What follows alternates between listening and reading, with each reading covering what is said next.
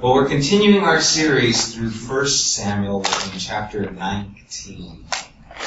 And we're continuing to really have in our focus King Saul. And what a turbulent reign he's had. What a difficult journey it is following him. It starts off so hopeful, with so much potential. And then we see this pride creeping in and starts to pollute his soul and take over his really identity. And where once he was humble and afraid to even go up and be in front of the people, where he takes a step of leadership and brings victory and now gets the people to be a part and supporting him, suddenly there's this shift when there's a feeling of threat to him. We talked about pride, how pride is always competitive. And as soon as this kid, really, David comes onto the scene, and the women were singing about David killing his tens of thousands, but Saul only killed his thousands, we saw that he kept an eye on David. And it wasn't a good eye. It was like, hey, who do you think you are? I'm the king. And as that took place, we saw that not only from the time that Samuel anointed David before the whole Goliath thing to be king, and after he had already told Saul, the kingdom is taken away from you because you were disobedient. That time when Samuel told him, don't bring back anything the Lord has told you, and he brought back the king, he brought back the best of the spoils, and we saw that it was because he wanted the approval of the men. God said, no, the kingdom is gone. And David is anointed. We see the leadership of David as he goes and confronts Goliath. Leadership in that here was a young man of faith, willing to believe in God against the circumstances that were in front of him, which was a giant. And then there's the knitting of Jonathan and David's heart together, as they are both men of faith. Both men who step out into circumstances that are difficult, into a place of basically danger, but trust in God. And as we continue now to look at Saul, this darkness that is overtaking him begins to influence everything that he does. In the first 3 verses we'll read, Saul told his son Jonathan and all the attendants to kill David. But Jonathan had taken a great liking to David and warned him, my father Saul is looking for a chance to kill you. Be on your guard tomorrow morning. Go into hiding and stay there. I will go out and stand with my father in the field where you are. I'll speak to him about you and will tell you what I find out. Saul's pride has moved him to rage. He's tried to pin David with a spear a number of times, and now he just finally tells, I want you guys to kill David. Oh my gosh. What's happened here? What has David done that deserves this? And what we see taking place, here is that Saul's behavior is now actually affecting his relationship with his own son. That bad behavior has a casualty of relationships. If you don't conduct yourself in the right way, then your relationships will suffer because of that, especially those who are closest to you. And so, here Jonathan is now keeping secrets from his dad because his dad's gone off the deep end. It's like, we can't kill David. I know David. He's good. And so now Jonathan is maintaining integrity. He's doing what is right according to God's standards, God's law, and just period. And the king, the one who's supposed to be leading, is failing. His conduct, moved by his jealousy, moved by his pride, is wanting to kill an innocent man. Why? Because of his feeling threatened. Remember in verse 28 of chapter 18, Saul became still more afraid of him. Why did he become more afraid? Because God was with him. Because David was blessed. The things that he did were successful, and that frightened Saul. Because it threatened his position. And when people want to hold on to a position and care little about the people, it's a dangerous thing. Whether it's a position as a CEO, as a king, as a pastor, a position is never more important than people. But Saul is all about holding on to this. And so he wants to kill David. He wants to destroy him. And so, why did Jonathan step up? Well, first of all, him and David had this kindred spirit. They'd already been at battle together. We saw that Jonathan had given his bow, his sword, his cloak. He's basically told David, hey, I'm not worried about the kingdom. In fact, I see anointing on you and I recognize your authority. And so David and him had this closeness. And remember, people help people they like. I always tell my kids that when they're on the phone talking to someone or when they have to go to DMV or whatever. Just remember this, or airline to get tickets. People help people they like. And so if you act like a jerk, the odds are they're not going to be so helpful. But if they actually like you, let's see what we can do about that. And it's great. Hey, yeah, great. But if they don't like you, I'm sorry. Well, you didn't even look. I'm sorry. They just shut the door. And so this relationship between David and Jonathan is proving to have its worth. It's got benefits. It saved his life.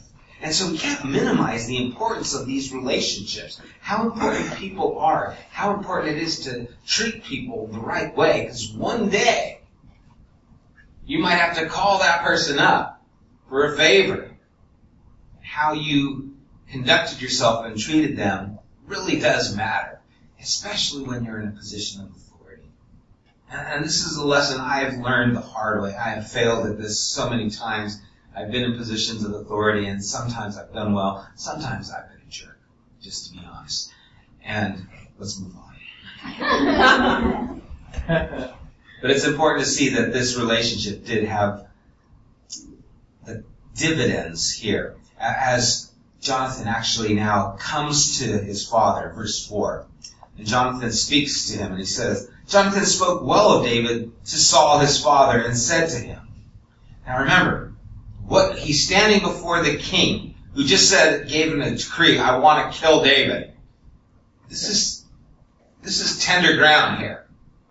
He's got to watch his step. But he says this in a very wise way. Let not the king do wrong to his servant David. He has not wronged you. And what he has done has benefited you greatly. He took his life in his hands when he killed the Philistine. The Lord won a great victory for all Israel.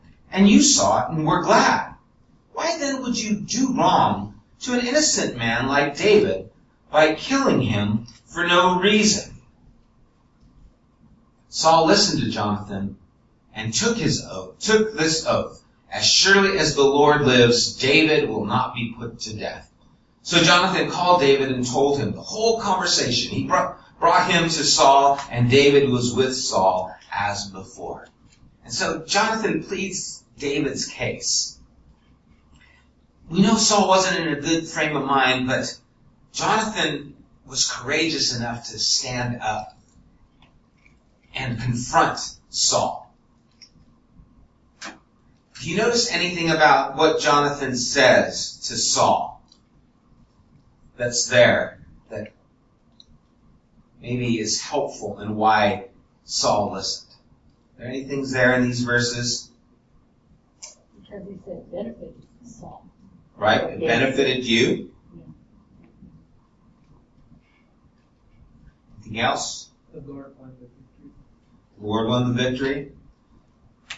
We see that he's appealing to really Saul's position. He's not taking away from Saul. He says, he has not wronged you. In fact, he has benefited you. In fact, he has won a victory for all Israel. And so all of his comments to Saul are really benefits to Saul. He's buttering him up. He really is. He's saying, hey, this has been good for you. You saw how he did this. People are supporting this. You were glad about it. He's appealing to him and where he's at, which is very smart. Notes. You should be taking notes if you have managers or bosses. This is wise in how he is pleading. The only mention he actually has of David is that he risked his own life. And so Jonathan is doing everything to put Saul's frame of mind on David as being a help for himself. He's not saying, man, David's great. Everybody loves him. See, that would have been true, but that would have got his head. Because he knew Saul's frame of mind. No, David is good for you. Everyone in Israel is glad because of what he's done for them, and you were glad too. Remember? He's benefited you, the king. And so he's appealing to them, and then Saul is moved by his son, and he gives this oath. And he says, he will not harm David. He took an oath, as surely as the Lord lives. Now think about this. As surely as the Lord lives, David will not be put to death. We'll see about that. We'll see how this stands with him. And so Saul makes this oath. He comes to his senses, so to speak. Jonathan goes out, gets David, brings him back. David now comes back into the presence of the man who wanted to kill him. Talk about tension. You ever gone to work and you know the boss doesn't like you? Yeah, that's one thing. But when the boss wants to kill you, that's another thing. And when the boss is king, okay, this is authority times, 10. And so you get to go back in there and, okay, everything good? Yeah. Okay, good. And so they continue. They move on. Things were as they were before. Verse 8. Once more, war broke out, and David went out and fought the Philistines. He struck them with such force that they fled before him. But an evil spirit from the Lord came on Saul as he was sitting in the house with his spear in his hand. While David was playing the lyre, Saul tried to pin him to the wall with his spear, but David eluded him as Saul drove the spear into the wall. That night, David made good his escape. So much for his oath. It lasted who knows how long. Then there it is. And you can imagine, while David's playing his harp, as soon as Saul reaches for the spear, it's like, okay, okay, keep an eye on the spear, look what I'm playing, okay, here comes. This is the, third time we see this phrase, the evil spirit from the Lord, and we see, again, Saul trying to pin David with the spear. Now, every time we see this phrase, an evil spirit from the Lord, it is after a revelation of Saul's heart condition. And it's important, again, to recognize this. When it says an evil spirit from the Lord, it comes after we see that Saul has purposely tried to kill David. We see even here that the things that caused Saul to be jealous in the first place, which was David's victory, have taken place. And so it always happens as a result of what has already happened in the person. And so this isn't God saying, yeah, I'm going to just throw an evil spirit on you. This is God responding to what the condition is in a way that is going to further God's position. God is not making Saul do something that he didn't want to do. This was actually what was already in Saul to do. And we talked about the idea of from the Lord, God is basically taking responsibility for everything, even the actions that this person does. And the evil spirit is a troubling spirit that came upon him, and they just attributed it. It came from somewhere, so it's always considered just God. That's how it was looked at. And so here's this idea of, okay, he's troubled again. Something's wrong with this guy, and he tries to kill David one more time, and this time David again escapes. He eludes him, and he runs off.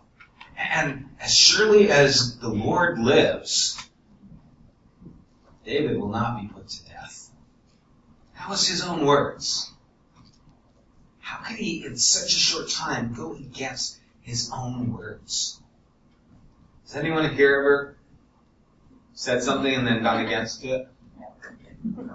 Just Gabe? I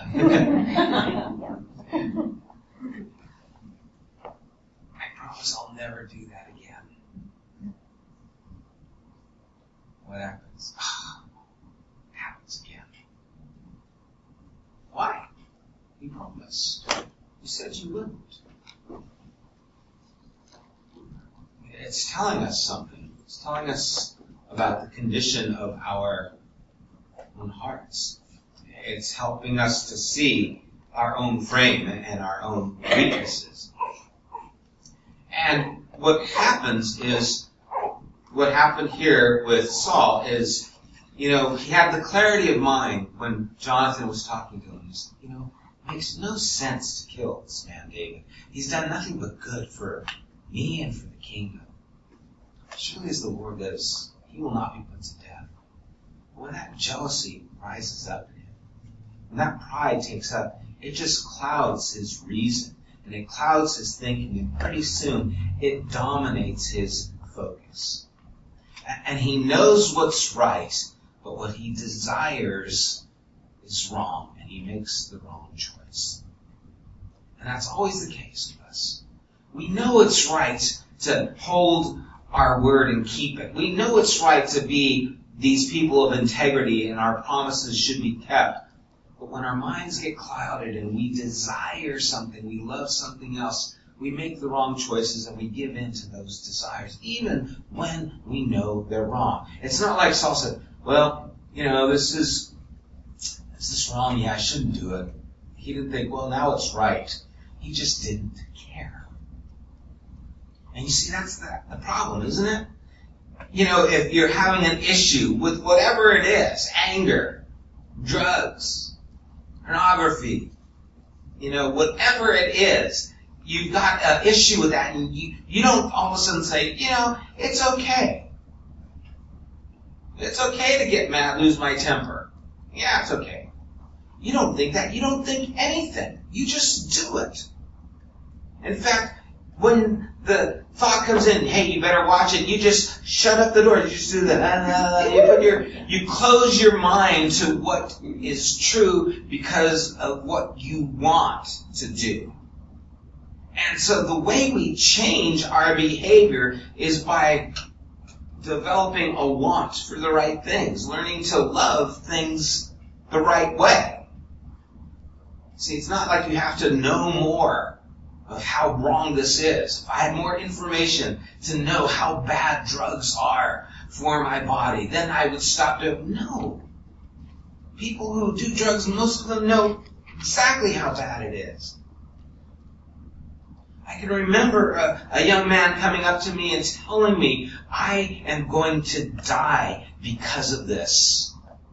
Because of the drug use that I am using. And he knew the scriptures. He had gone to Teen Challenge, and he was one of their spokespersons for years. And he came out of that, and he knew the scriptures backwards and forwards. And there was a period of a few years where he was doing great. But when I saw him, he was back in the midst of it. And he told me, I know that the choices I make are going to kill me. But it's what I want to do. What do you say? You plead, stop, don't, call me, do what can I do to help you? Can I get you in a place? No, this is what I want to do. And the only way you could stop him from making that choice is by him choosing to love something more than the life that he was living. Otherwise he was going to destroy himself, and he did. He ended up contracting AIDS. He moved out of state, and I haven't heard from him since. I believe he's passed. And he was right. It's going to kill me. And it did. The only way to get rid of this blindness is by loving the right thing. That's why Jesus' words, love the Lord your God with all your heart, soul, mind, and strength. Love your neighbor as yourself, are so important. Jesus didn't say, don't lie to one another. Don't deceive one another. That is the greatest commandment. Do not commit adultery. That is the greatest commandment. Do not do... It wasn't that, it was to love. Because if you love God more than you love whatever else it is, it will make the decision. And so when you find yourself confronted with a weakness and a sin in your life that you've given into, know this, that at that moment you love that more than you love doing what is right, more than you love what God cares about. Now that's hard to think and hard to confess, but it's true. God knows it's true. We're just acknowledging it. He says, hey, you're choosing this over me right now. Just admit it. It doesn't mean I'm banished to hell. I just admit it. There was a time when we were on vacation. And we were down at the beach. My family, my kids were all small. My wife, my mom, Bob, cousins. We had this big family vacation. We'd go down to the beach every year down to Newport. We were there and having a great time. And there was a softball game. It was a Sunday. And we were in the championships. And so I wanted to go play softball. And my wife looked at me and said, you shouldn't go. I said, no, it's okay. We're in the championships. It's all right. It's going to be fine. Don't worry about it. Don't worry about it. And I went. And during the game, I was on first base, and I was taking the lead, and they threw the ball. There was a line drive actually hit second base, and I was starting to run off. And then I saw the line drive, so I had to dive back to first base. Dove back, sprained my shoulder. Oh no. I was driving back home, and my arm's feeling like it's falling off. And I'm thinking, I can fake it. She'll never know. Couldn't fake it. My arm was so dead. I couldn't raise it like this without just being in wrenching pain. We had to go to emergency. My wife was upset with me. That must have been helpful. And you see, what I did is I chose softball over that evening with my family. I did. I can't paint it in any picture. I can try. I can spill my words, but the choice is that's what I chose over spending with my family. And my wife will say I got what I deserved. She did many times. Sometimes we just need to own the decisions we make and call them what they are. No, I loved this more than this. I chose this over this. God, I choose this over you. Because that's confession. That's honesty. 1 John 1:9, if anyone confess their sin, the word confess means to be in agreement. If you agree and acknowledge, yeah, this is exactly what happened, what does it say? God is faithful and just to forgive and cleanse from all unrighteousness. And so here we see Saul blinded. Why? He wanted to be. And the evil spirit from the Lord was only a condition that was already there in his heart. There was nothing new taking place here. Verse 11. Saul sent men to David's house to watch it and to kill him in the morning. But Michal, David's wife, warned him, if you don't run for your life tonight, tomorrow you'll be killed. So Michal let David down through a window, and he fled and escaped. Then Michal took an idol and laid it on the bed, covering it with a garment and putting some goat's hair at the head. Interesting. When Saul sent the men to capture David, Michal said, he is ill. Then Saul sent the men back to see David and told them, "Bring him up to me in this bed so that I may kill him." But when the men entered, there was the idol in the bed, and at the head was some goat's hair. Saul said to Michal, "Why did you deceive me like this and send my enemy away so that he escaped?" Michal told him, "He said to me, 'Let me get away. Why should I kill you?'" And so we see again the effects of Saul's madness are now not only on his son, but also now on one of his daughters. Now, she is lying to him, and there's a few things that should stand out to you in this passage. Anyone wonder about a couple of things here? Huh? The idol? What's with that?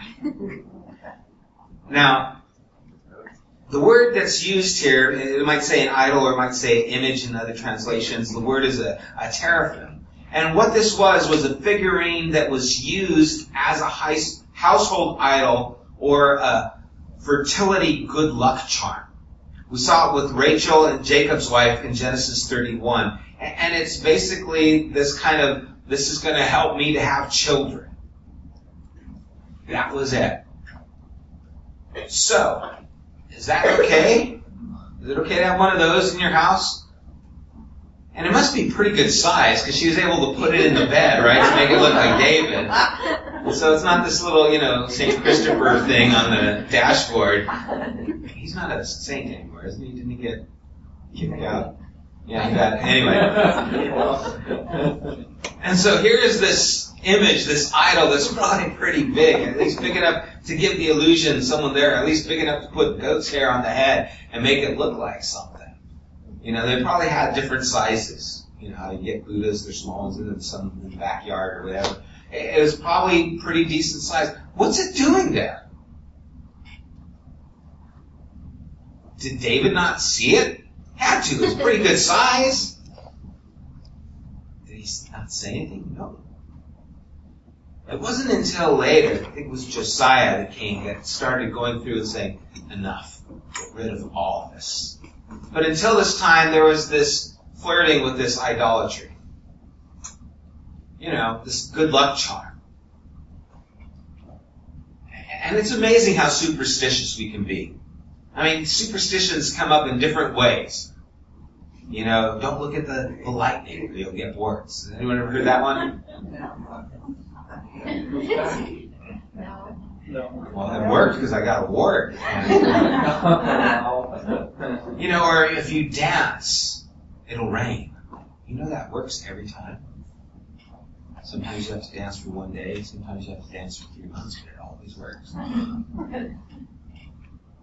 See, we believe the things that we want to believe. And the superstitions, it's amazing. Oh, don't say that. Why not? Because then it'll happen to you. Those kinds of things. I remember my grandfather was just not a superstitious person. I didn't think, not a religious person at all. But I remember he saw a bird one time and he swore this bird was the soul of some person. And I remember thinking, oh my gosh, that's weird. And here's this person who I thought was rational, and all of a sudden, where did this come from? Just, on the side. And it's amazing the things that people will believe in. Yeah. These are my lucky numbers. I'm going to win the lottery. How long have you been playing your lucky numbers? Haven't been lucky yet. And so here's this idol in the middle of the household of a man who is anointed by God. Something to cry about. And it's interesting, and it's revealing, and it's real life. This is how it is. And we see it twice. And then we see Michal actually lie to her dad. She says, he said, let me get it. No, it was her idea. Right? And then she says, he was going to kill her. He threatened me. And so now she's covering her own skin. She's making sure she doesn't get in trouble, which is what kids do. Especially if you have more than one. They always do that. It was the other one. And I'm just letting you guys know, until you have more than one kid, It's just not the same. Because when you have two, then they have leverage. You see, when you go in there and you find the broken glasses in the kitchen, and you can say, why'd you do this? They can't blame the dog usually. It's usually okay there. But once there's one other kid in there, you never know. You'll never know. Who did this? I don't know. Yeah, it's a poltergeist. We have ghosts here. They break the glasses and no one knows. I digress. Anyway. And so we see again, there's the casualty of the relationship by Saul's behavior. We see that there is idolatry already, and this is going to give us insight into Michal later on, because remember Saul said that she would be a snare to David? Well, maybe he knew about some of her attitudes and things. Maybe. We don't know. Verse 18, when David had fled and made his escape, he went to Samuel at Ramah and told him all that Saul had done to him. Then he and Samuel went to Naioth and stayed there. Word came to Saul, David is in Naioth at Ramah. So he sent men to capture him. But when they saw a group of prophets prophesying with Samuel standing there as their leader, the Spirit of God came on Saul's men, and they also prophesied. Saul was told about it, and he sent more men, and they prophesied too. Saul sent men a third time, and they also prophesied. Finally, he himself left for Ramah and went to the great cistern at Tekoa. And he asked, where are Samuel and David? Over in Naioth at Ramah, they said. So Saul went to Naioth at Ramah, but the Spirit of God came even on him, and he walked along prophesying until he came to Naioth. He stripped off his garments, and he too prophesied in Samuel's presence. He lay naked all that day and all that night. This is why the people say, is Saul also among the prophets? Bizarre, right? That's some strange stuff going on here. So, what's going on? Any ideas? Or she's not happy.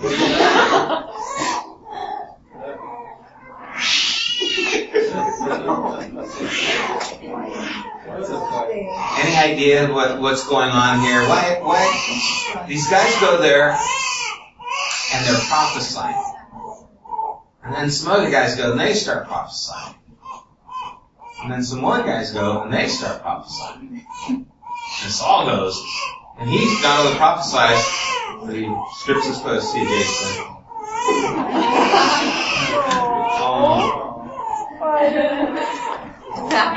No worries, huh? We're sorry. In other parts, like even stories that we've already read, like Jonathan, like we see God using confusion to like help out his people. Okay. So it might have been just... That's confusing to me. You know, definitely see God's plan was to give David a way of escape. That was his purpose. Why this and what does it look like? This is some strange stuff. And any other thoughts on this before I start just sharing some things that I don't know about? Yes. Saul just seems like he's in turmoil. Like he has this inner conflict of God's Spirit and then his own, just his natural self of wanting to do what he wants to do, his jealousy and all of that evil that. Remember too, this happened to Saul, I think back in chapter 10 or something, where they said they saw him prophesying at one point. It's actually happened a few times where we've seen this happen, and one of the times the word again is just babbling. But here it seems to be directly from God, or at least it says the Spirit of God came over him. There are two basic thoughts that I've read in a number of commentaries that I've been reading on this. It's like, okay, someone give me something. And then they give me two different things. It's like, that's not what I wanted. I wanted something. But one of them was basically that this was just confusion to cause David to get away. It was just babbling, that it wasn't necessarily prophetic utterance from God. And then another group says that no, it was the Spirit of God coming upon them, overwhelming them. As the Spirit of God was heavy upon them, they recognized it, they were influenced by it, and they gave into it. There's a couple of things that have happened. They're in Genesis chapter 11. We see the Tower of Babel being built.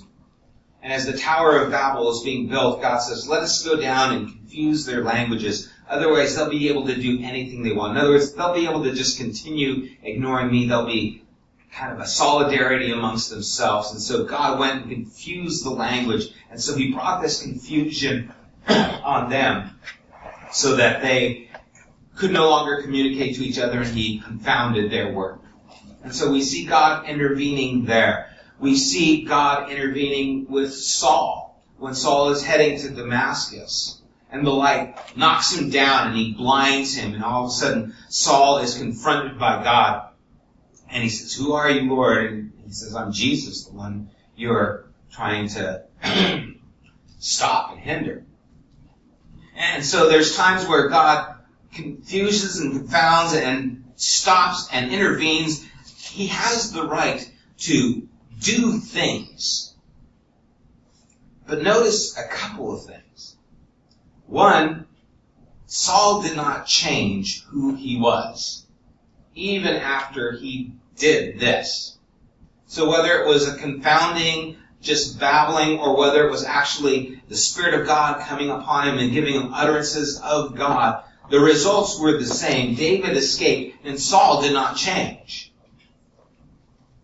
And so even when God intervenes physically in a tangible way, it does not change the heart of the person. The person is still responsible to make their decisions and make their own choice. Saul of Tarsus made the change to be a follower of Christ. This Saul did not. When God showed up, intervened, and brought this confusion, they were overwhelmed. It overpowered them. But then they continued to be the same people they were. But it was also the opportunity for them to become someone else. Think about Pharaoh in Egypt. When the plagues came, wouldn't all the blood be, or water being turned to blood, be enough for you to say, Uncle, go? Or do you need the frogs and the locusts and all these other things? Why did it take one after another after another? Every one of those was an opportunity for them to stop and say, okay, I'm not going to fight against God anymore. Even Jesus, when he's talking to the Pharisees, and he does miracle after miracle, wouldn't you think seeing one person raised from the dead would be enough to change your mind? One person who was lame from birth being now able to walk, feeding 5,000. But instead of recognizing who Jesus is, they had to attribute it to demons. It's by Beelzebub, the prince of demons, that he does these miracles. They couldn't deny the miracles, but they couldn't change their mind. Even when they were confronted. So like Pharaoh, like the Pharisees, Saul here is overwhelmed, I believe, with the presence of God as this group of men are prophesying, maybe even women, there with Samuel. And as they're prophesying and declaring, these people come in there and they are overwhelmed with it. And they begin to be a part of it. And Saul's finally going to come fix things. He goes there and he's overwhelmed with it. So pretty soon he's on the ground. And it doesn't mean he was completely naked, but he stripped his outer clothes off, as most likely would happen. But either way, it's just bizarre. And then he's there on the ground all day, all night. And the people say, is he also one of the prophets? One of those religious guys? He was there all day, overwhelmed by God. What do you do when you wake up after that? When you get up, with this prophecy hangover, whatever's going on. You get up and you've got to move forward. Where does your mind go when you've just been thwarted by God Himself?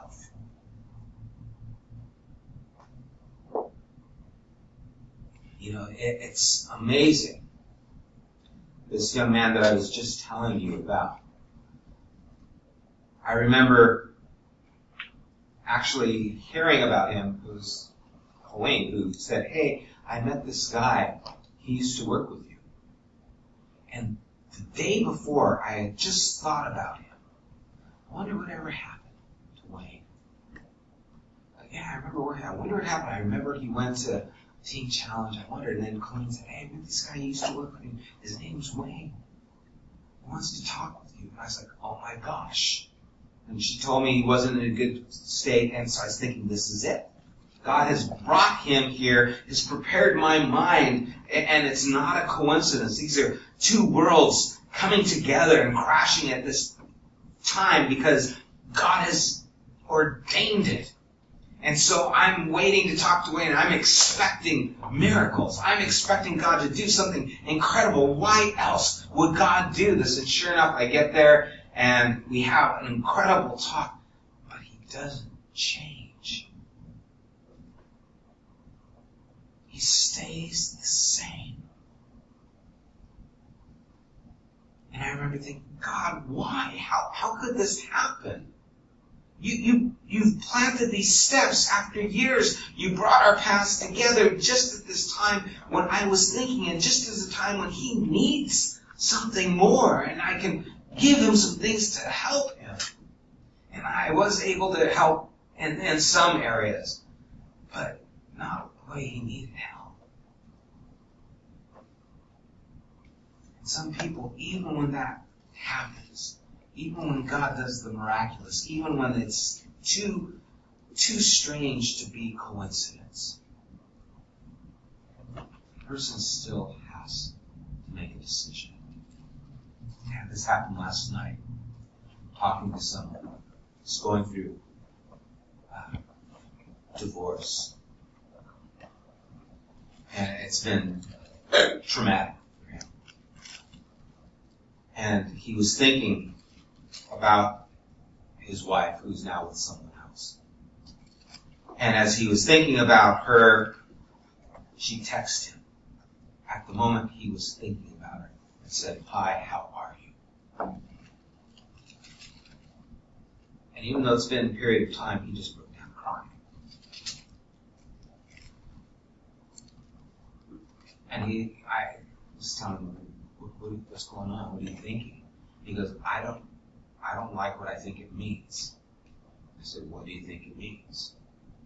He said, "I think it means that I'm supposed to still be with you, but I don't want to." And I told him, "You know what?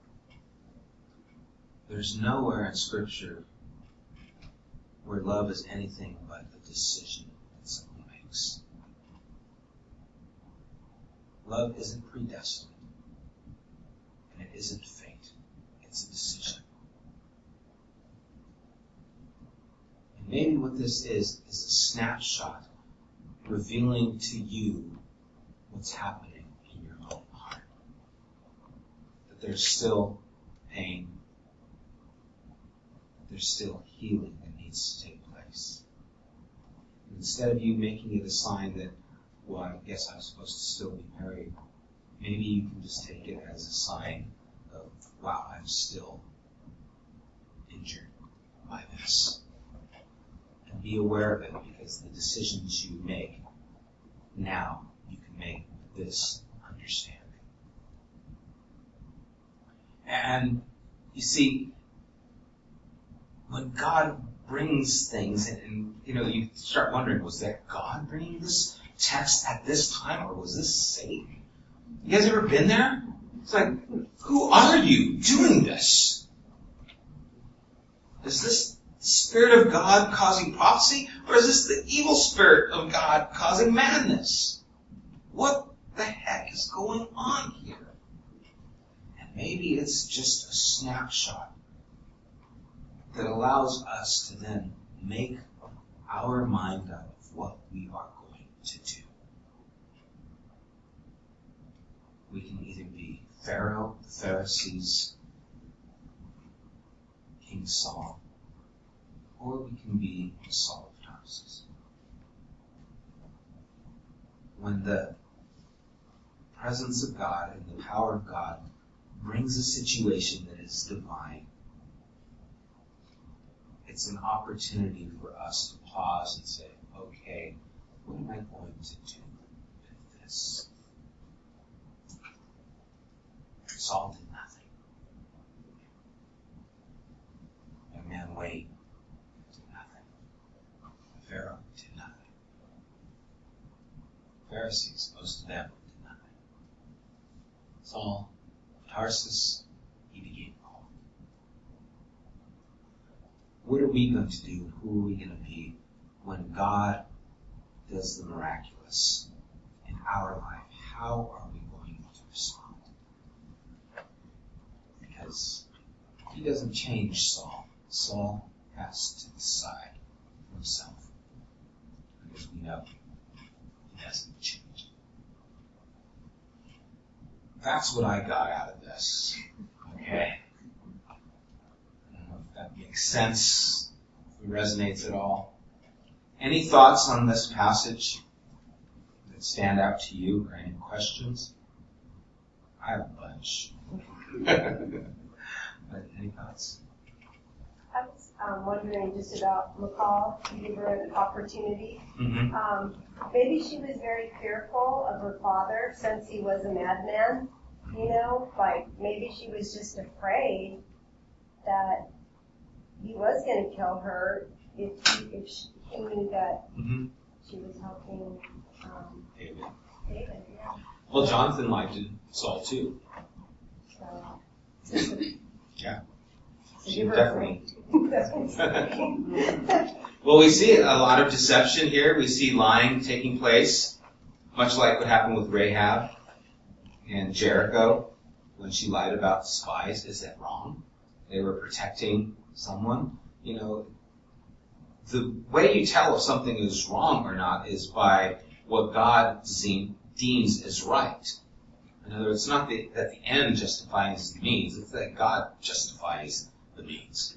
You know, if someone were to run in here who was, going to be beaten by a gang of thugs, if a young kid came running in here and says, I got these guys, they're going to beat me up, what can you do? And we say, okay, go hide by Lawrence, And then this gang of thugs comes running in here and says, did you see a kid? And I think, well, I don't want to lie. Yeah, he's there by Lawrence. See, that'd be evil. That would be wrong. God cares about the kid being beaten by thugs. He went up to 13th Street over by the police station. It wouldn't be wrong to steer them away from doing evil. It's not that, oh, you're lying. No, you're protecting what's right. There's a difference. And it's not so much that the ends, it's that I'm doing something that is important to God, and that's protecting a person who's innocent. Okay? That's the means. It's not just the end. I can't, the whole idea of the ends justify the means would be really more than an eye for an eye. The idea of an eye for an eye was to limit the retribution, not to get even. And so the ends justify the means could be, yeah, you take an eye, but I'm going to take your head. I think it's just a little bit. I don't know how I got there. Oh, it was a lie. Okay.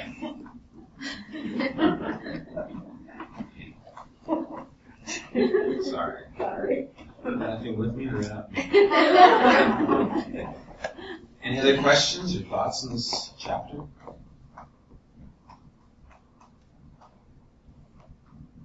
No.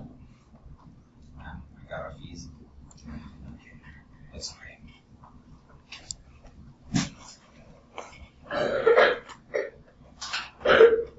Lord, how marvelous you are. How amazing. I read and I'm in awe of how you are at work constantly to benefit, protect those who are your own, and not only David here, but the promise that was given to him and to us. And yet at the same time, even though you are overwhelming and overpowering, yet you give opportunity. You step back and allow us to respond. You place us in that garden with both trees, the tree of life and the tree of knowledge of good and evil. And yet you warn us and you let us know. And then you let us decide. And Lord, you have made room for love. You have made room for growth. You have made it possible so that we can understand clearly who you are. We would not be able to see you if you forced your will on us. We would not be able to understand you if you manipulated us to do everything that you wanted us to do. But we understand the true nature and characteristics of who you are, because when you make yourself known, you also allow us to decide what we will do with what we know. And God, that is terrifying sometimes, because we can know the truth.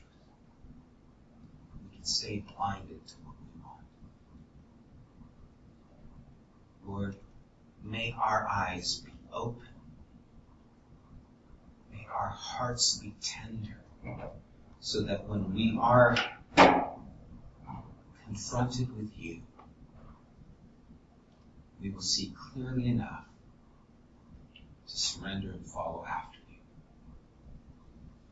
Lord, we pray for those who are in situations of struggle. I pray for my friend in his circumstance, and the emotion that he's in. Lord, we thank you for your favor and your grace, for extending yourself to us time and time again. Lord, bless the rest of this night, we pray. In Jesus' name.